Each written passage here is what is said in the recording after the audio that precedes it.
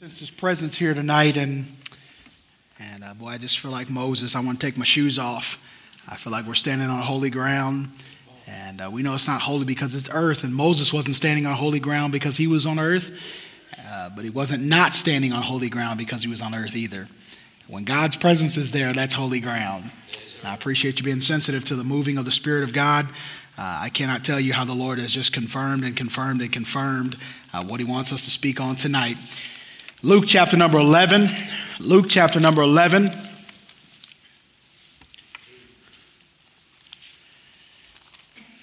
Luke chapter number 11.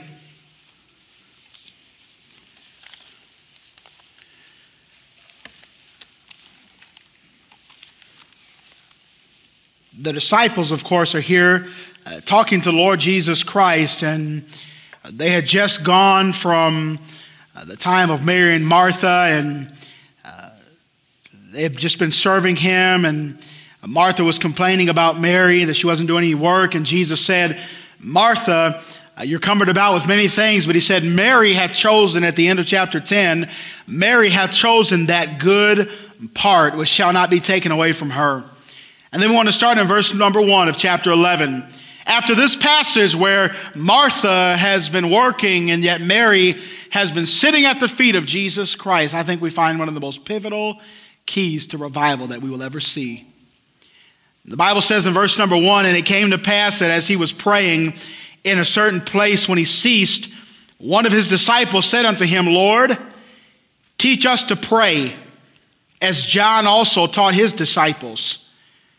When Jesus said unto them, when ye pray, say, Our Father which art in heaven, hallowed be thy name. Thy kingdom come, thy will be done as in heaven, so in earth. Give us this day our daily bread. And forgive us our sins as we forgive also forgive everyone that is indebted to us. And lead us not into temptation, but deliver us from evil. And the Bible goes on to give some other scriptures and illustrations here. But I want to speak to you tonight on what the disciples asked of the Lord Jesus Christ. Lord, teach us to pray. Can you imagine such a request given by a group of men that had saw Him do so many miracles?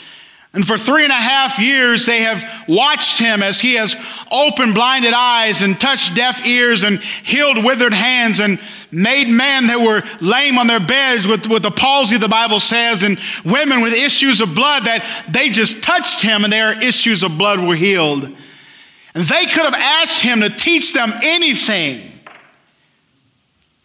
But they said, Lord, teach us how to pray. They didn't say, Lord, teach us how to open blinded eyes. We remember Bartimaeus, God, and how you healed his eyes, and one you spit on the ground and one you spoke to him. Lord, could you teach us how to heal blinded eyes? Could you teach us what it's like to touch a man who has a withered hand and that hand be made whole? Could you teach us, Lord? We saw you go to the tomb of Lazarus, and we saw you say, Lazarus, come forth. And boy, Lazarus came out of that tomb, and he had been dead, past beyond all hope. We saw you raise Lazarus from the dead. Could you teach us how to raise dead people? Could you teach us, Lord, how to get money out of a fish's mouth? And could you teach us, Lord, how to say to a lame man on his bed that had never walked before in the city of Capernaum as they let him down? Could you teach us how to heal him? Could you teach us, Lord, how to break bread and feed 5,000 men, and not mentioning the women or the children that have been there? Could you teach us, Lord, how to break bread and feed 5,000 people several times over? Could you teach us how to do that? And could you teach us, Lord, how to have so much of the power of God on you that people just touch you and they get healed? Could you teach us, Lord, how to that dumb demoniac son? And could you teach us, Lord, how to do depossessions of demon-possessed people? Could you teach us how to do that? And yet the one thing His disciples asked, Lord, could you teach us how to pray? You see, Leonard Ravenhill said, the pastor who is not praying is playing. The church who is not praying is straying. One man said, Satan does not care how many people read about prayer if he can only keep them from praying. Charles Spurgeon, the Prince of Preachers, we're still reading his commentaries 600 years later. We are still reading books by Charles Haddon Spurgeon, and he is known as the Prince of Preachers. And almost every preacher in this building has at one time either quoted, read, or studied Charles Haddon Spurgeon. And yet Spurgeon, the Prince of Preachers, said, I would rather teach one man to pray than 10 men how to preach. Leonard Ravenhill, in his book, Why Revival Tarries, said, the pulpit can be a shop window to display our talent, but the prayer closet speaks death to display. He said at one point, in the prayer closet, there is absolutely no showing off. And see, we can impress you with words, and we can impress you with stories, and we can impress you with illustrations, but when we get along with God, there's no impressing anybody except the God of heaven with our faith that it takes to pray. One man said, Satan trembles when he sees the weakest Christian get on their knees. Wow. Andrew Murray went on to say, the man who mobilizes the Christian church to pray will make the greatest contribution to world evangelism that history has ever known. One man said, prayer is the real work. Evangelism is just mopping up afterwards. Brother Ravenhill began on to say, we cannot expect big results from our small praying. He said a daily glimpse at the Holy One would find us subdued by his omnipotence, staggered by his omnipresence, and silenced by his omniscience, and solemnized by his holiness. What was he saying? He was saying, Lord, if we ever need anything, it is you to teach us how to pray. And the disciples said, Lord, could you teach us? I dare to say no pastor in here has probably ever had anybody come up to you and say, preacher, can you teach me how to pray? Or if you did, it was very, very rare. They've asked me oftentimes, Brother Allen, can you teach me how to sing? Can you teach me how to play the piano? I've even had young men say, Brother Allen, can you teach me how to preach? I had a young man last week. He was a young preacher boy, and God had just called him and saved him, and his life was getting turned around. And he said, Brother Allen, can I see your outline? Can I see how you outline that? But I have never had a young man in my 14 years of ministry and my 23 years preaching the gospel, I have never had a young man come and say, Brother Allen, can you teach me how to pray? So what's so important about this prayer thing? What's so important about talking to God? Well, Matthew chapter 9 and verse 38 says, if we wanted laborers, he said, pray ye therefore the Lord of the harvest, that he would send forth laborers into the harvest. So, Brother Allen, we need workers here. I need workers in my ministry. There is one thing that Jesus told us to do. If we needed workers, he said, pray the Lord of the harvest, that he would send forth laborers into his harvest. No, Brother Allen, we need to go to Bible colleges and we need to recruit some people and we need to go out here to other churches and figure out what anybody can do. No, the Bible says it would do you well to fall upon your knees and say, God, could you send somebody into your harvest? Matthew chapter 17 and verse 21, prayer breaks demonic influences. Jesus said to the disciples, they said, and by the way, he gave them all power. And yet they could not handle a demon-possessed young man. And Jesus said unto them, this kind here will not go out but by prayer and by fasting. If you want to break the demonic influences in your life, he says you better fall on your knees and you better begin to pray. Matthew chapter 21 and verse 4, Jesus said this, my house shall be called a house of prayer. And the truth of the matter here tonight, if the average home and the average church were called a house of prayer, it would be a lie. Often the least attended meeting in the church is the prayer meeting. Often the minimalized ministry in the church is the ministry of prayer. And we don't mind fellowshipping, and we don't mind getting together for our breakfast, and we don't mind getting together for an activity. And I'm for all of that. Don't misunderstand what I'm saying. I enjoy bowling with my church. I enjoy going to the roller derby and roller skating with my church. I enjoy picnicking with my church. But Jesus did not say my house will be called a house of fellowship. He didn't say my house will be called a house of music. And I love music just as much as anybody in this room. He said, if there is one thing I want my house known for, it is prayer.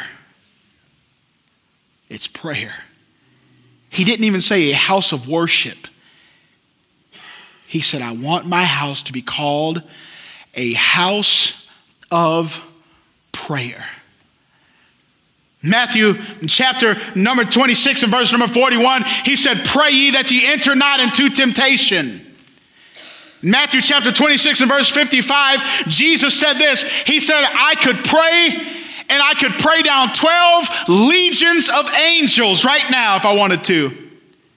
Friends, that's between 72 and 84,000 angels. I wonder what we could pray down if we began to pray seriously. I wonder what God could do with a church that takes prayer seriously. I wonder what he could do with a mom and dad or a home that would take prayer seriously. I wonder if he'd send some angels down like he did many times to his servants and block and rebuke satanic forces out of our way. Jesus said I could call one angel, I believe, killed 185,000 people. What in the world could 12 legion of angels do?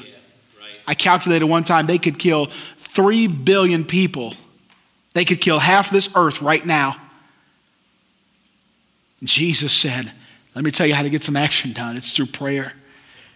He said in Luke chapter 11, verse 13, if we have a desire to be filled with the Holy Spirit of God, he said, if ye being evil know how to give good gifts to your children, how much more your heavenly Father will give the Spirit to them that ask.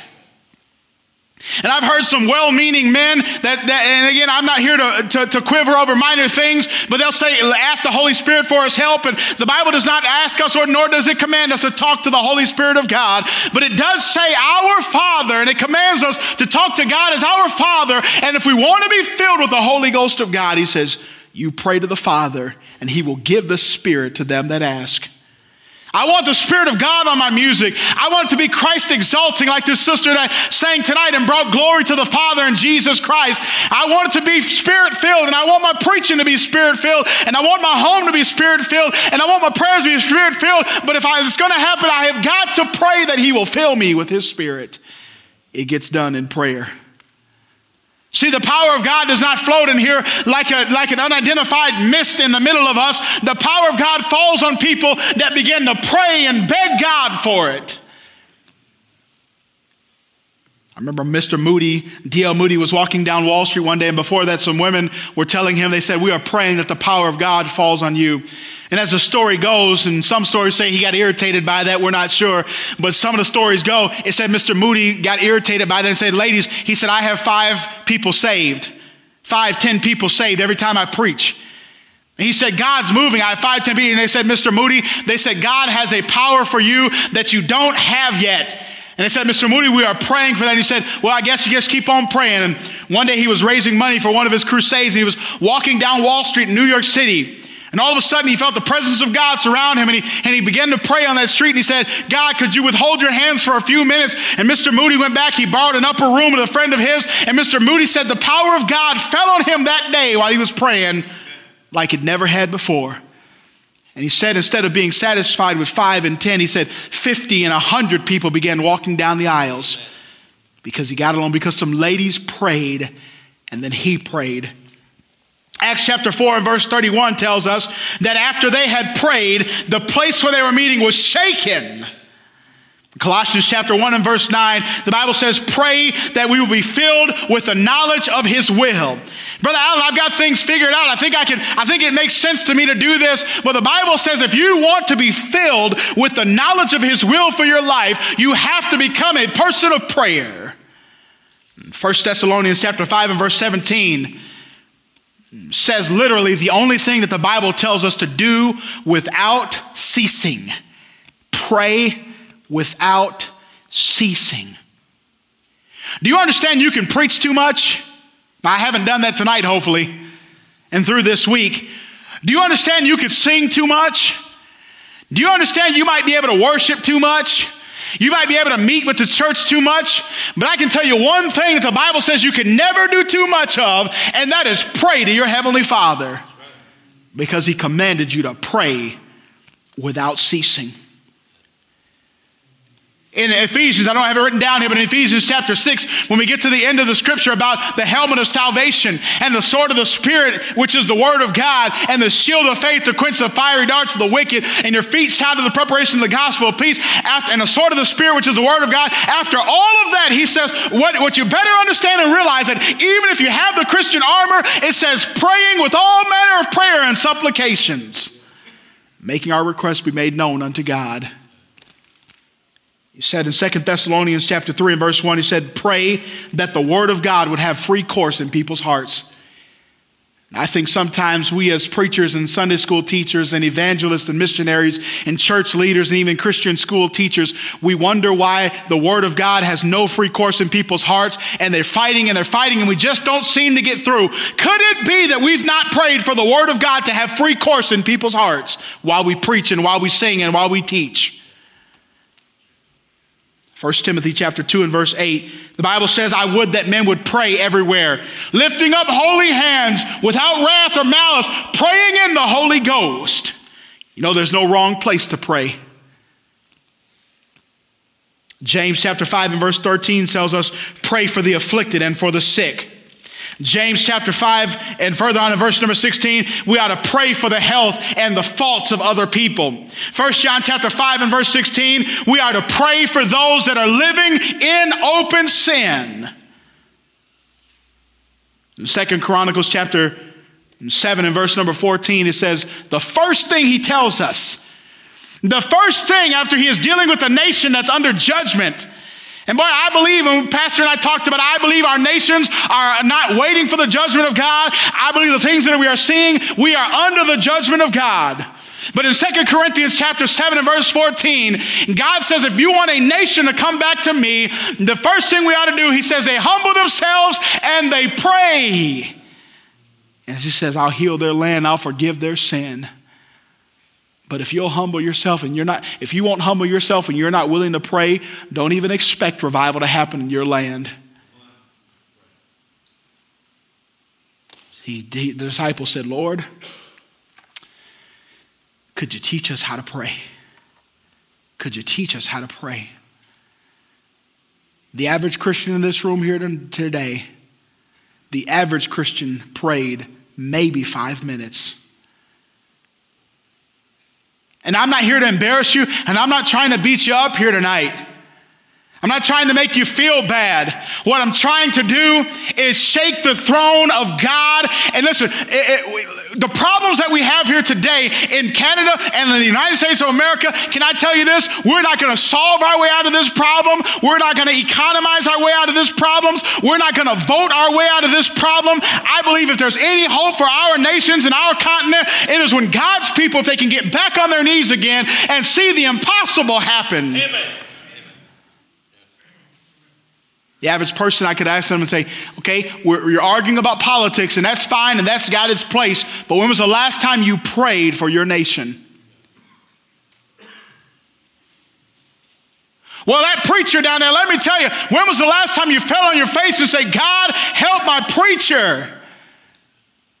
That the power of God would fall on his life, that when he preached, instead of 2 and 3 being saved, that we would see 20 and 30 people saved, that instead of complaining, hey, we're not doing such and such, and we ought to be doing such and such, pray ye therefore the Lord of the harvest, that he would send laborers into his church and get the job done. I've learned over the years it's easier to criticize men than it is to pray for them. But I've also learned it's hard to criticize men you pray for. When you've been praying, oh God, help them. Oh God, the pastor's got to talk. And I've had a pastor for 23 years. I've had a pastor. And I can tell you this, he has not gone unprayed for by Calvin Allen and his family. And there were times, and I lived with my pastor for 3 years after I graduated high school. My mother was moving out of the state there to take care of her aunt who was dying of cancer a little bit away from us. And I said, I got to stay here. And the Noonan family so graciously took me in. And from the time I graduated high school to the time I got married, I lived with them. And I understood more than anybody else the attacks of Satan that come on a man of God. I understand how the devil likes to attack his family, because if the devil can shoot at the king like he did Jehoshaphat, and the sheep will scatter. If the Bible says you smite the shepherd and the sheep will scatter. And so I made a decision a long time ago. If there was one thing I was going to do for my pastor, it was going to fall on my knees and pray for him. And I'll tell you, the times I got my nose twisted and got indifferent with him were the times where I didn't pray for him. The times that I got upset with him, but I can tell you, when God began to change my heart, I began to say, Lord, and instead of criticizing a decision that was made, here's what I would pray. God, help him to make the right decisions. God, guide the preacher, because you know if he's submitted to the Spirit of God, God is going to guide him. The Holy Spirit can guide him into all truth, but we've got to learn to pray. He tells us to pray for those that are in authority over us, that we may live a quiet and peaceable life. Now, I believe that's speaking directly. The primary interpretation of that is for elected officials, but I believe there's some room in there for the men of God that help and feed us. We ought to pray. Man, if preachers ever needed prayer, I'm going to tell you, they need it right now. Yes, and pastors are under the gun like you wouldn't believe, to change, to ecclesiastically just come together, to stop fighting everything, to just lay our arms down and say, you know what, let's just get along. The government's coming down on us. And I'm going to tell you here tonight, if we have ever need a group of people that pray for their man of God, it is tonight. If we have ever needed a group of people that prays for one another, my soul. Boy, it blessed my heart yesterday, and I don't know what they were praying about, but it blessed my heart after the service last night. They had no clue what I was going to preach on, but I saw a sweet group of people back here on their knees and on their face and crying and praying for one another. And that's what we need in God's family again. Instead of criticizing one another, say, hey, I'm praying for your brother. I'm praying that God will help you make the right decision. I'm praying that God will give you strength. I'm praying that God will give you wisdom. I'm so thankful. I had one of my cousins call the other day, and he's away from the Lord. He knows he's saved, but he's away from the Lord. His mother just passed away back in November. I preached her funeral in December. And he called me on the phone, and he said, they call me Cuz. He said, Cuz, I just need to pray with you. This was just a few days ago. He said, I just need to pray with you. I said, well, what's going on? Do you have a prayer request? He said, no. He said, I just want to pray with you. I just want to talk to God with you. And I'm so thankful that folks in my life, and I wish I prayed more than what I do, but I'm so glad in my life that they know when we need somebody to pray with us, or we need somebody to pray for us, we can get on a phone and call our brother in Christ, or we can get on a phone and call a family member that knows they can get a hold of the throne of God, and they won't mind because they actually love talking to their Heavenly Father. Could anybody call you and say, brother, will you pray for me? And know that you can get a hold of God? I was having a hard time getting here the other day. And my flights were messed up, and I fly standby, and I was waiting to get on my flight to Detroit and meet these fellas, and everything was closing up. And I text my wife was the first one that I texted. I said, honey, you need to pray. You just need to pray. You say, what about that? Didn't you call the famous preacher? Didn't you call the pastor of your church? Didn't you call these men? I texted them a little bit later. Didn't you text, your famous Christian hero? No, I texted somebody that I know could get a hold of God, somebody that I have watched read her Bible, somebody that I know I've watched her pray, somebody that we've prayed together and seen God answer so many prayers throughout our marriage. Could your husband or your wife depend on your prayers? Does your husband or your wife know that you're a person of prayer, and you know what it is to communicate with your Heavenly Father? And if they had a trouble, they know we could fall on our knees together and approach the throne of God and say, man, that's us. Let's get on. Is your first reaction, let's pray. Let's pray about it. Brother Jeff's son, he was a little fella, and he's not so much now. He's a married man. And our pastor was joking around with the kids. He ran a kids program. And there was a hoop in our church auditorium at the time. We met it in a gymnasium. And it was about the distance from that corner to that corner over there, from hoop to hoop. And he had this little football in his hand. And he said, how many of you believe I can throw this football and make it in that basketball hoop over there? And all the kids, yeah, we believe, preacher, do it. And he began to rear back to throw that football. And little Philip Schultz, Brother Jeff's son, said, wait, preacher, wait. We got to pray. I mean, right now, if that kid would have said, pray to me, I'd have been like, well, God doesn't answer that sometimes. We got nervous about it. But he said, preacher, pray. I dare to say mom and dad had probably prayed with him and seen some answers to prayer. Enough so that he would speak up and say, well, if it's going to get done, we got to pray. He said, preacher, pray. God will help you, pray. And preacher's like, Lord, if you have ever shown yourself to be real right now, please don't let this kid be a doubt. He's probably going to be an atheist if I don't make this basket. And preacher prayed.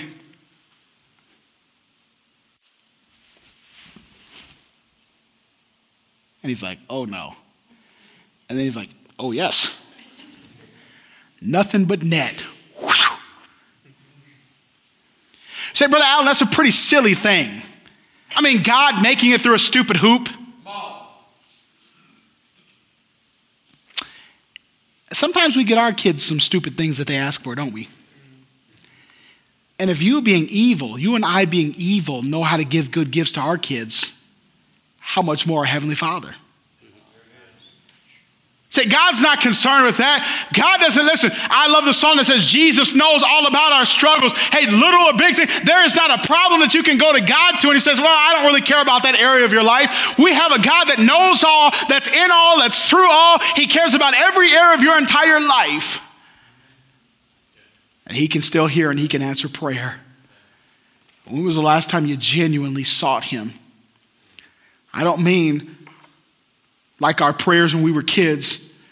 Good Lord, good meat, good food, let's eat. Rub-a-dub-dub and thanks for the grub. I'm talking about a heartfelt prayer where you didn't just go through the motions of prayer, but you poured your soul out to the God of heaven. And you gave God, and you opened up that heart of yours and you said, God, and he already knows what's going on. He already knows what you need. And sometimes though, my kids already know what they want, but it's that action of opening their mouth and saying, Dad, I need some help. Dad, I've got a problem I need you to solve. Dad, I'm struggling in this area. And you don't think your Heavenly Father is willing to come into your life and say, yeah, Daddy. And the Bible says we cry unto him, Abba, Father. It's the most intimate name between a child and their father. And he says, when you cry out to me, you have the ability, you have not only the ability, and that's our first point here tonight. If we're going to learn how to pray, we've got to start with a relationship. Notice in verse number 2, he said, when you pray, pray our Father. We've got to have a relationship if we're going to be taught how to pray. He didn't say, you notice this? He didn't say pray God, although he is God. He didn't say pray Lord, and he's Lord of all. He didn't say pray Holy One. He didn't say pray Yahweh. He said when you pray, pray with a relationship on your mind that is intimate, that is caring, that is full of hope, that is full of expectancy. Pray our Father. Now, I'm not against using some of those words, but he wanted us to know that when we pray to him, it's our Father. You ever notice this? Pastor, every time Jesus prayed, he prayed, Father, let this cup pass from me.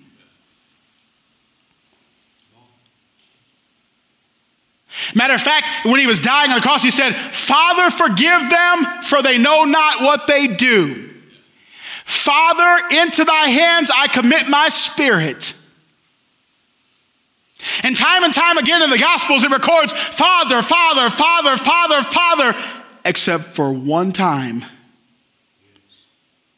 when he who knew no sin became sin for us, that we might be made the righteousness of God in him.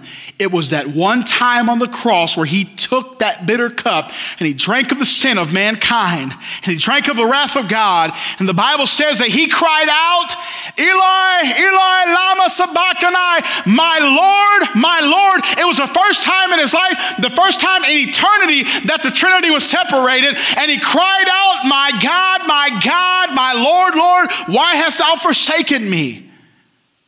Can I say to you here tonight, the only thing separating you between your relationship with God is your sin.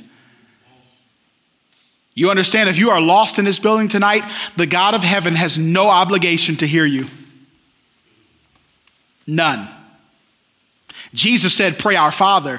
You cannot pray our Father if you don't know him as your Savior. If he has not become your Father, he has no obligation to take care of you. You say, Brother Allen, does he hear the prayers of the lost? Sure he does. We've got the Featherstones here tonight, and they've got their babies with them here tonight. You are obligated by law to take care of your children.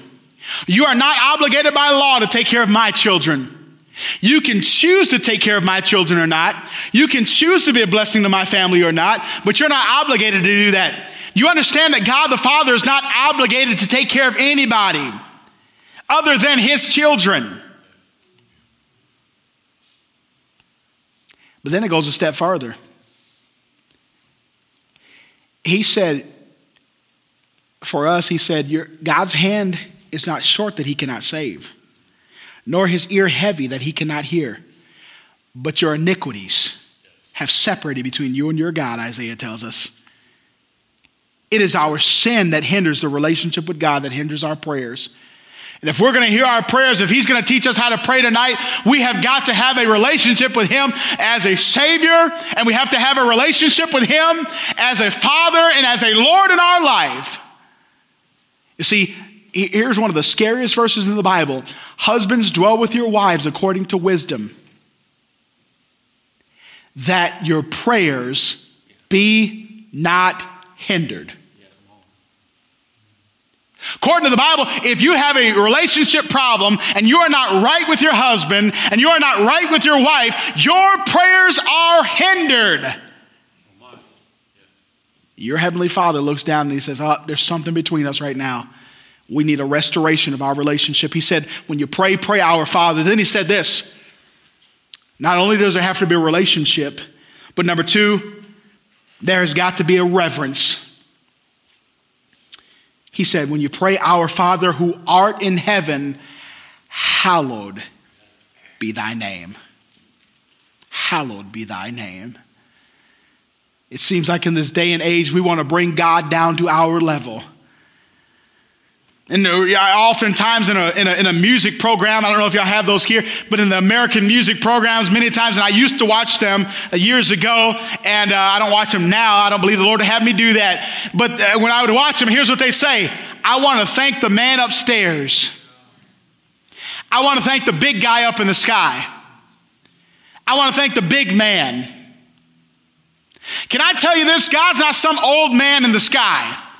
He's not just some guy like Santa Claus that whenever we want something, we just kind of sit on his lap and say, yeah, I want this wish list, go get them for me. This is the holy sovereign king of the universe that we're talking to. And if you're going to get some prayers answered, let me tell you, you're going to have to humble yourself into his presence. You're going to have to be in awe of who he is. If we're going to get some help, we can't come to him with an arrogant spirit thinking we're something. We don't get prayers answered because we're something.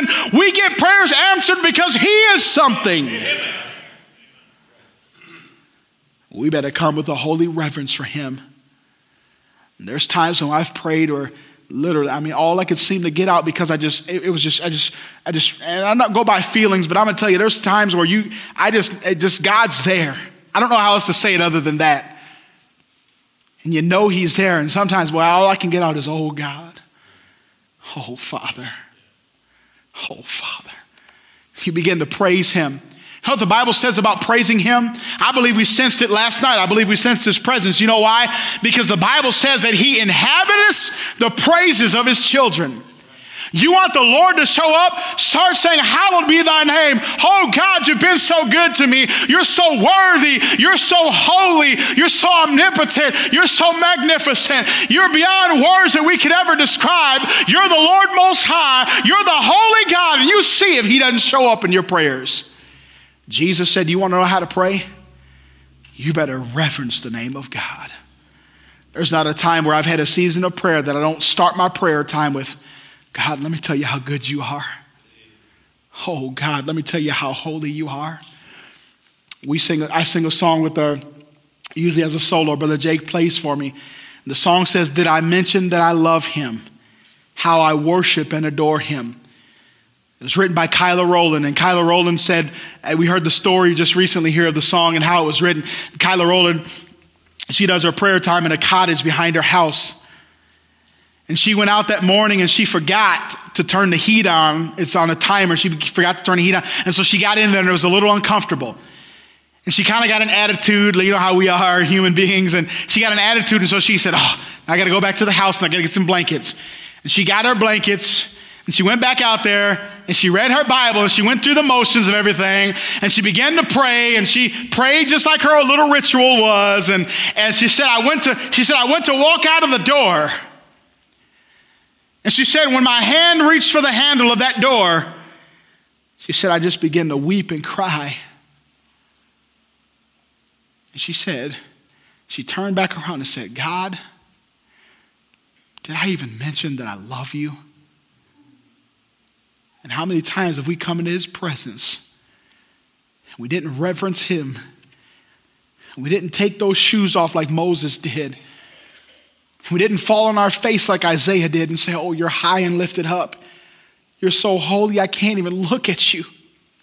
You're the one when Moses talked to you, his face shined when he came off the mountain. You are a holy, righteous God. Jesus said, you're going to have to reverence his name. Then he said this, he said, hallowed be thy name. He said, thy kingdom come, thy will be done. If we're going to see some action in prayer, we're going to have to do some research. We're going to have to do some research. Say, what's that all about? It is called seeking the will of God in prayer. You know, I find that most Christians, we don't pray to seek God's will. We pray so we can force his will. We pray so we can tell God what to do. We pray so we can tell him how to answer that prayer. We pray so we can tell him what we want to do and hope he places a stamp of approval on our will for our own lives. They say, you ever want to make God laugh, tell him your plans. But we think because we say all these things, the Bible said, don't use vain repetitions as the heathen do, because they think they shall be heard for their much speaking. You know what I believe that is? There are times when I came to God several times and said, God, I want to do this. God, I want to do this. God, I want to do this. And God, I want to do this. And time and time again, it's repetitive. And I think if I say it enough, he's going to agree with me. But the Bible calls those vain, empty repetitions. You know why? Because every one of us ought to fall on our face and say, God, what do you want? What do you want?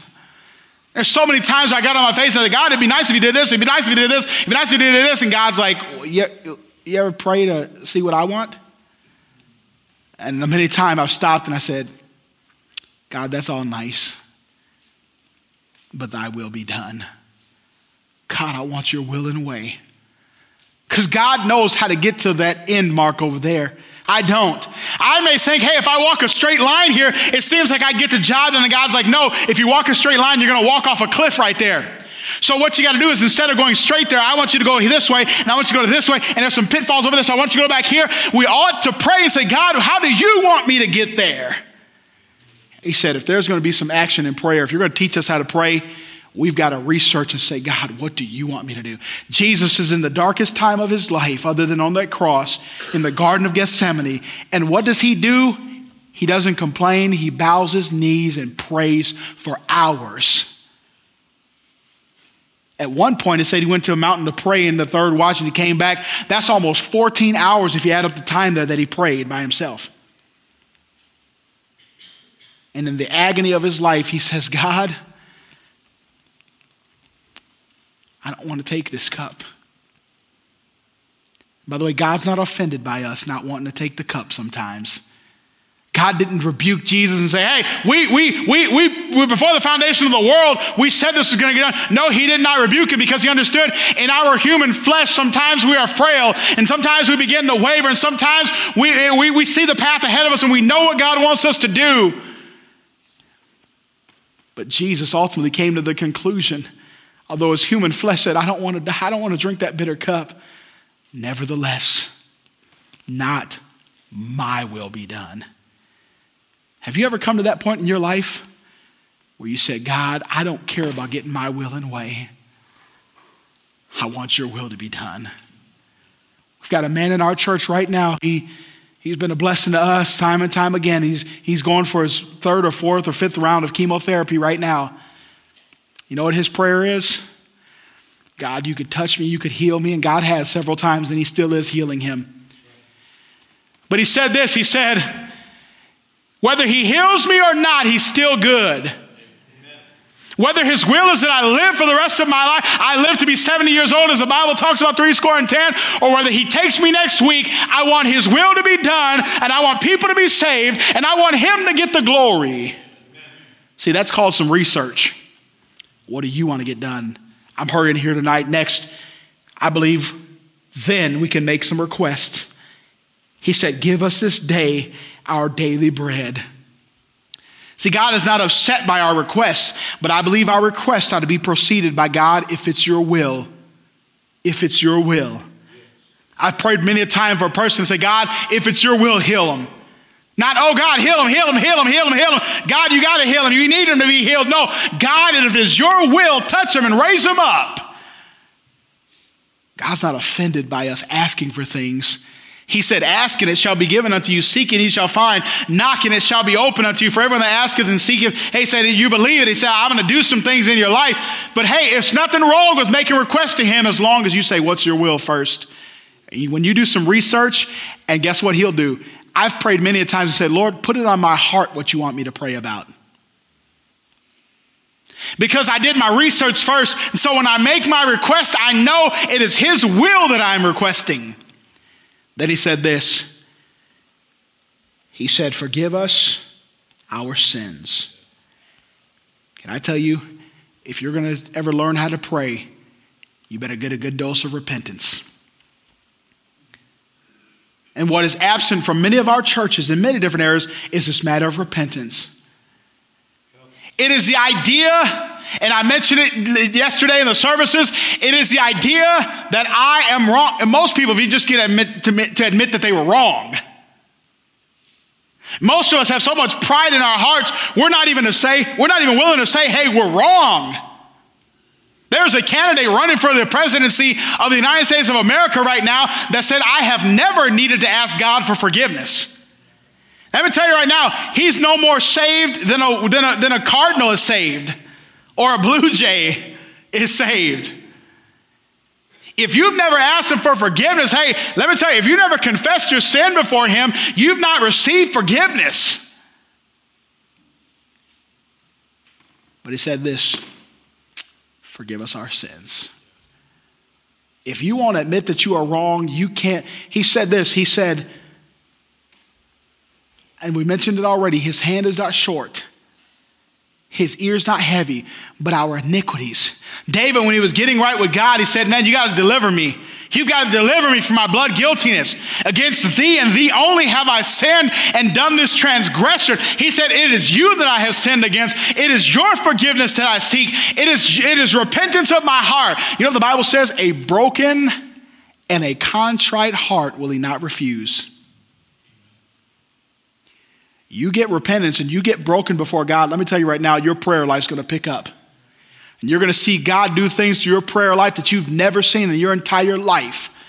But the reason why you will not see answers to prayer is because you will not humble yourself with a repentant heart and say, Lord, I am wrong. Teach me that which is right. You know what the Bible says? If you have aught against your brother, you know what you ought to do? Here's what the scripture says. And I appreciate y'all listening well tonight. The scripture says, if you bring a gift to the altar and you see your brother over there who you have aught in your heart against. Hello, church. If you have aught in your heart against a brother, Here's what the scripture says. Don't give your gift. Leave it at the altar. Go to your brother and you make it right. Why? Because God does not accept your gift when your heart is not right with your brother. It says, which of you, you say you love God. How are you going to love God when you hate your brother who you see daily? God's not hearing your prayers. Your prayers are hindered if you will not make things right with a brother in repentance. He said, but they were wrong, and they might have been wrong, and you may share some of the blame, but I'm going to tell you right now, if your heart is not right, if you have animosity, if you have aught in your heart against your brother, it doesn't say if your brother has aught against you, it says if you have aught against him, justified or unjustified, God said you go, you repent, you make it right, you confess your bitterness, you confess your anger, and I will hear your prayers. But if you will not say, God, forgive us. You know what the parallel passage to this says?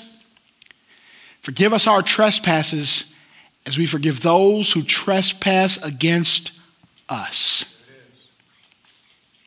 If you're going to learn how to pray, let me tell you right now, you come into your prayers and you've got bitterness in your heart. The Bible says, if I regard iniquity in my heart, the Lord will not hear me.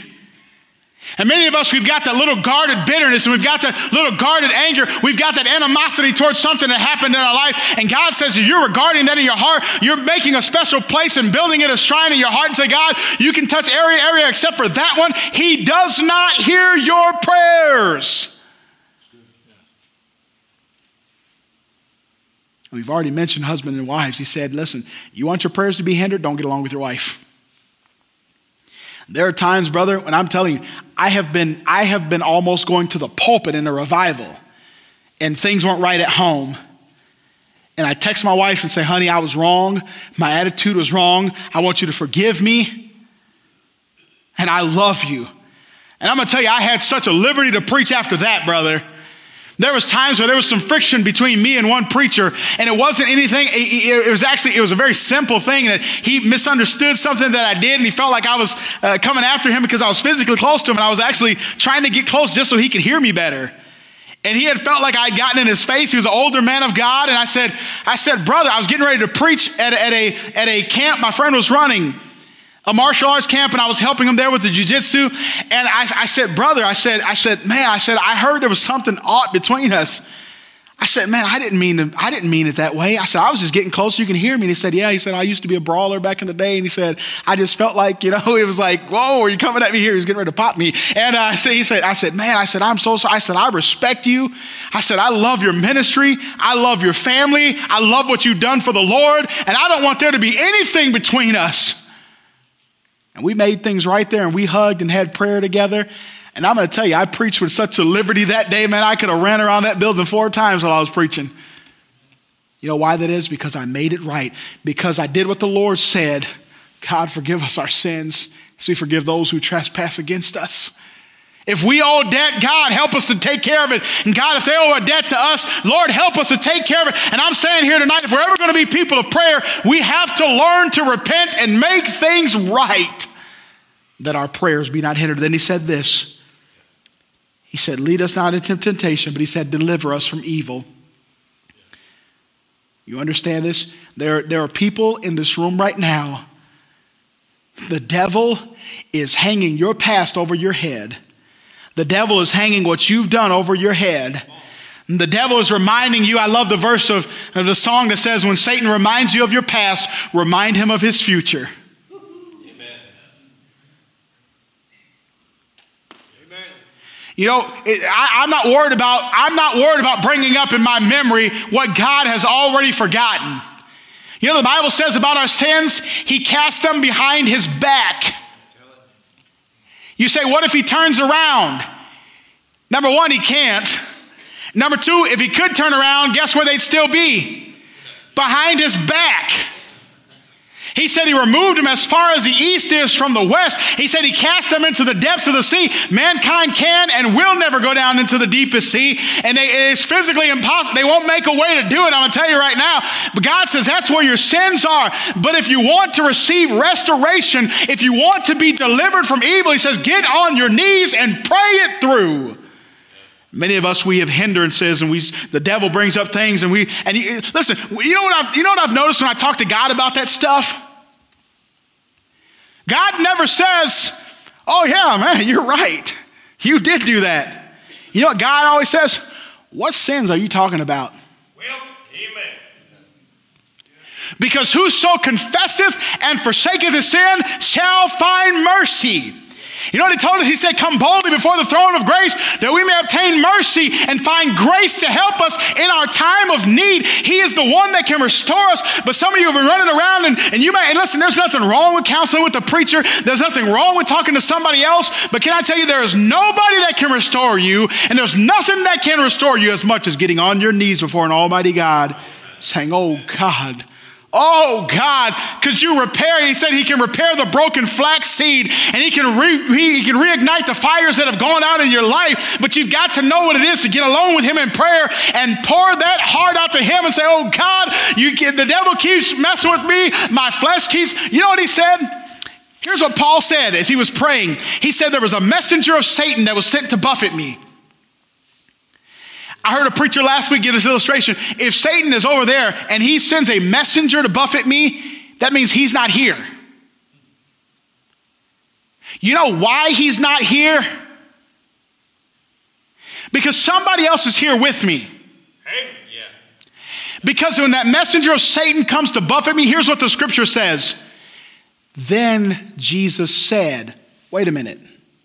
It says Jesus said. It didn't say Jesus sent the messenger. It said the devil sent the messenger. But Jesus said, my grace is sufficient for thee. That sounds like a little prayer going on right there.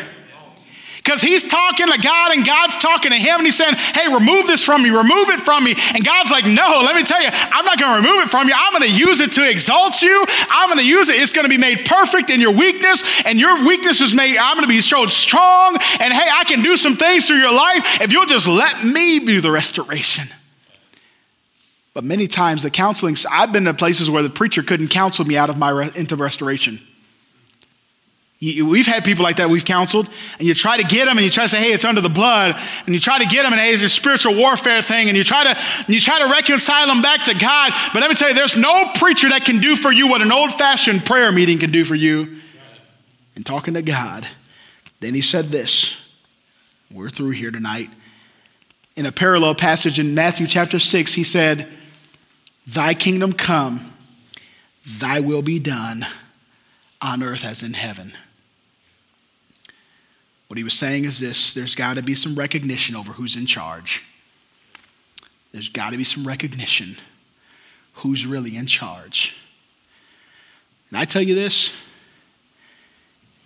if we really believe he can do what he said he can do, it won't take much. If I believed that every time I asked Brother Pastor Fury for $5, he would give it to me,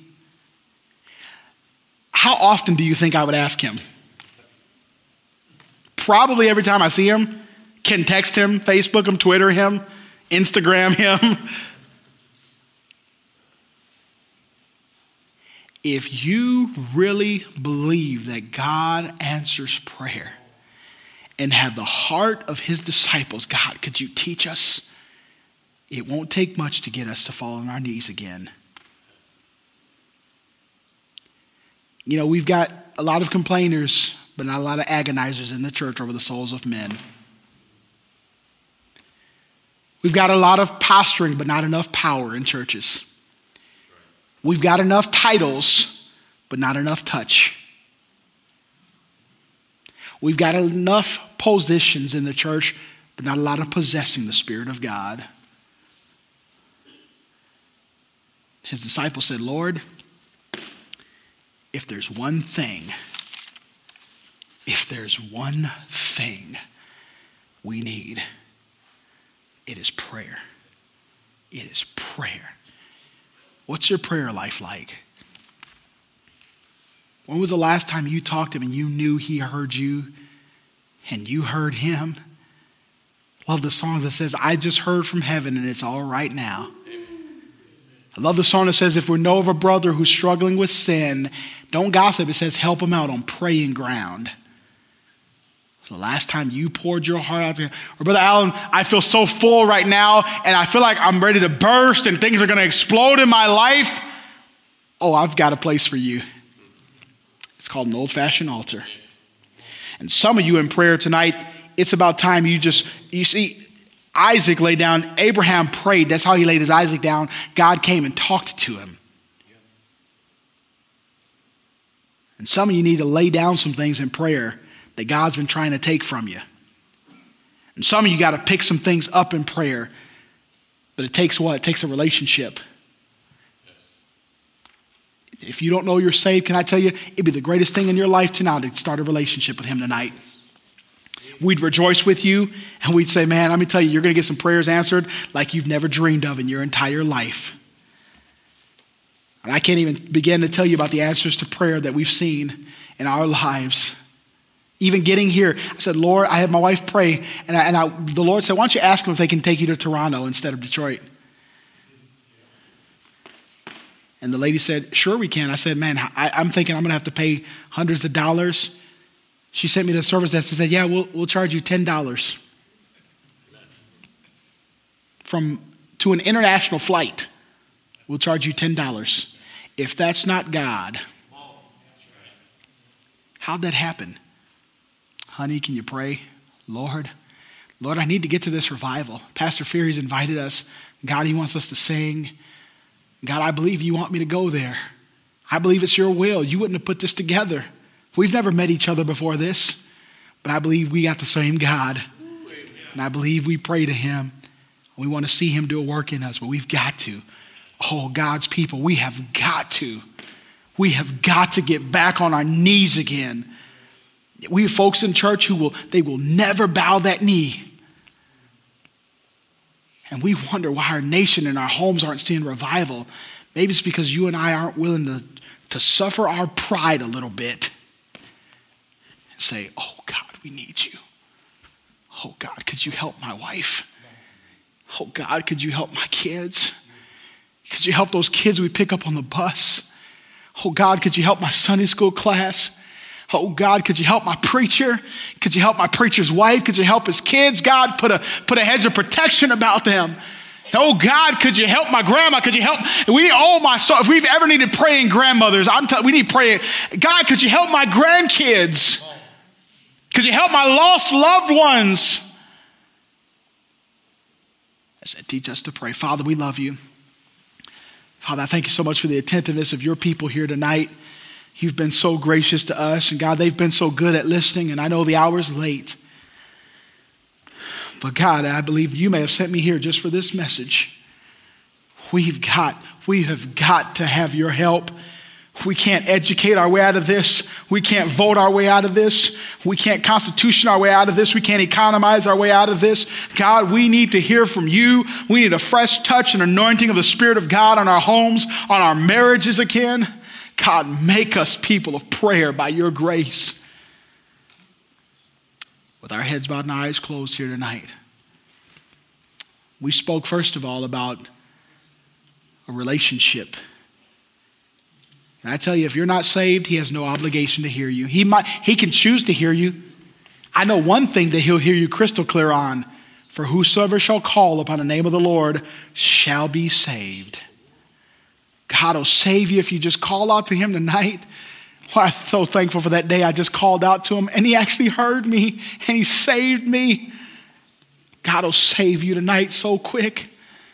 If you're here tonight and you say, Brother Allen, I'm lost and I have no relationship. I know it. I know it as clear as I'm sitting here. I don't have a relationship. I need to be saved. And the Holy Spirit's been touching my heart and convicting me that I'm lost here tonight. Here's my hand right now. Lift that hand up so I can see it and pray for you. Brother Allen, that's me. I need to be saved by the grace of God. Here's my hand. Raise it up nice and high. We'd love to pray for you, that God will save you tonight. Anybody like that tonight? We said if you cannot be honest, you cannot get help. Brother Allen, that's me tonight. Here's my raised hand. I need to be saved by the grace of God.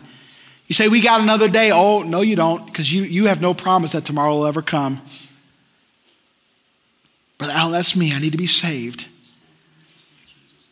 Okay, by your own admission, you're saved in this room here tonight. If you're not, please get a hold of one of us. But what's your prayer life been like, child of God?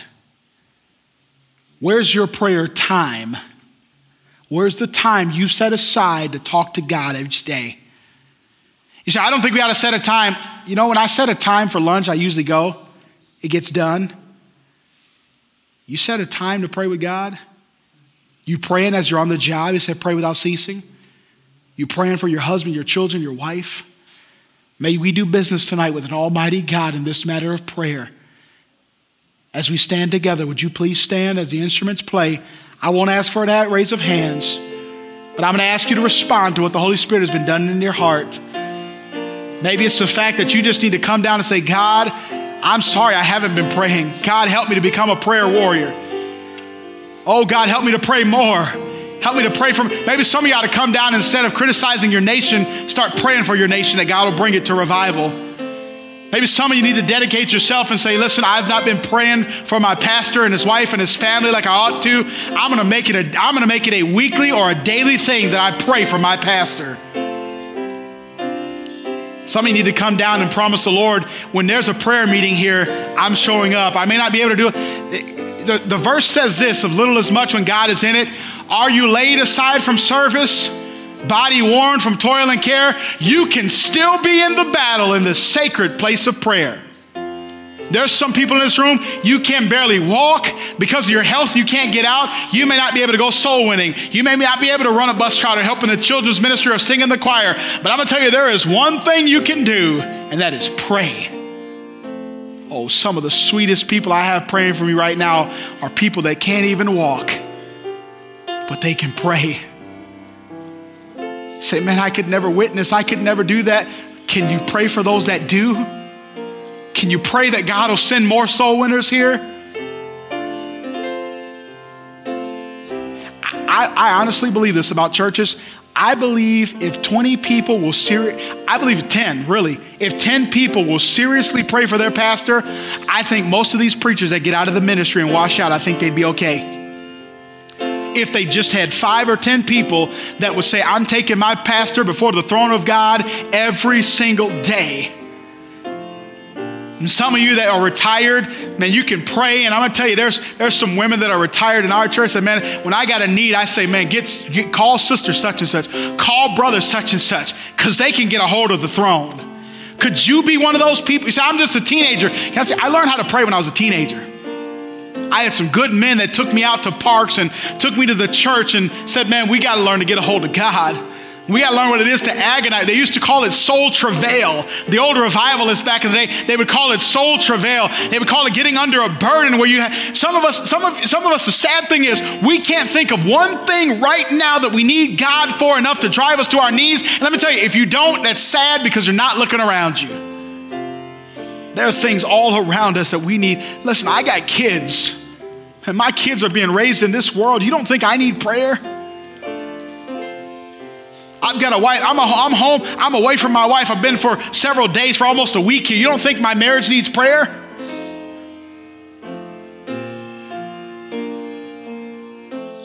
We're facing the attacks of the devil more than we ever have. God, teach us to pray. Oh, would you teach us what it is to fall on our face again? Well, I don't think he wants to hear from me. Are you kidding me? Are you kidding? Here's what he says. Come reason with me, saith the Lord. Come, let us reason together. Though your sins be as scarlet, they can be white as snow. Though they be red like crimson, they shall be as wool. God, that verse right there told you that he wants to hear from you. Jesus said this. He said, all that come unto me, I will in no wise cast out. Well, I don't think he wants to hear from me. That's your flesh talking. That's the devil talking. That's not God talking. God says, come unto me, all ye that are weary. You're tired? He says, come unto me, all ye that are weary and are heavy laden, and I'll give you rest. He said, you're going to find rest for your souls if you'll just simply teach us, Lord. Teach us to pray, Pastor.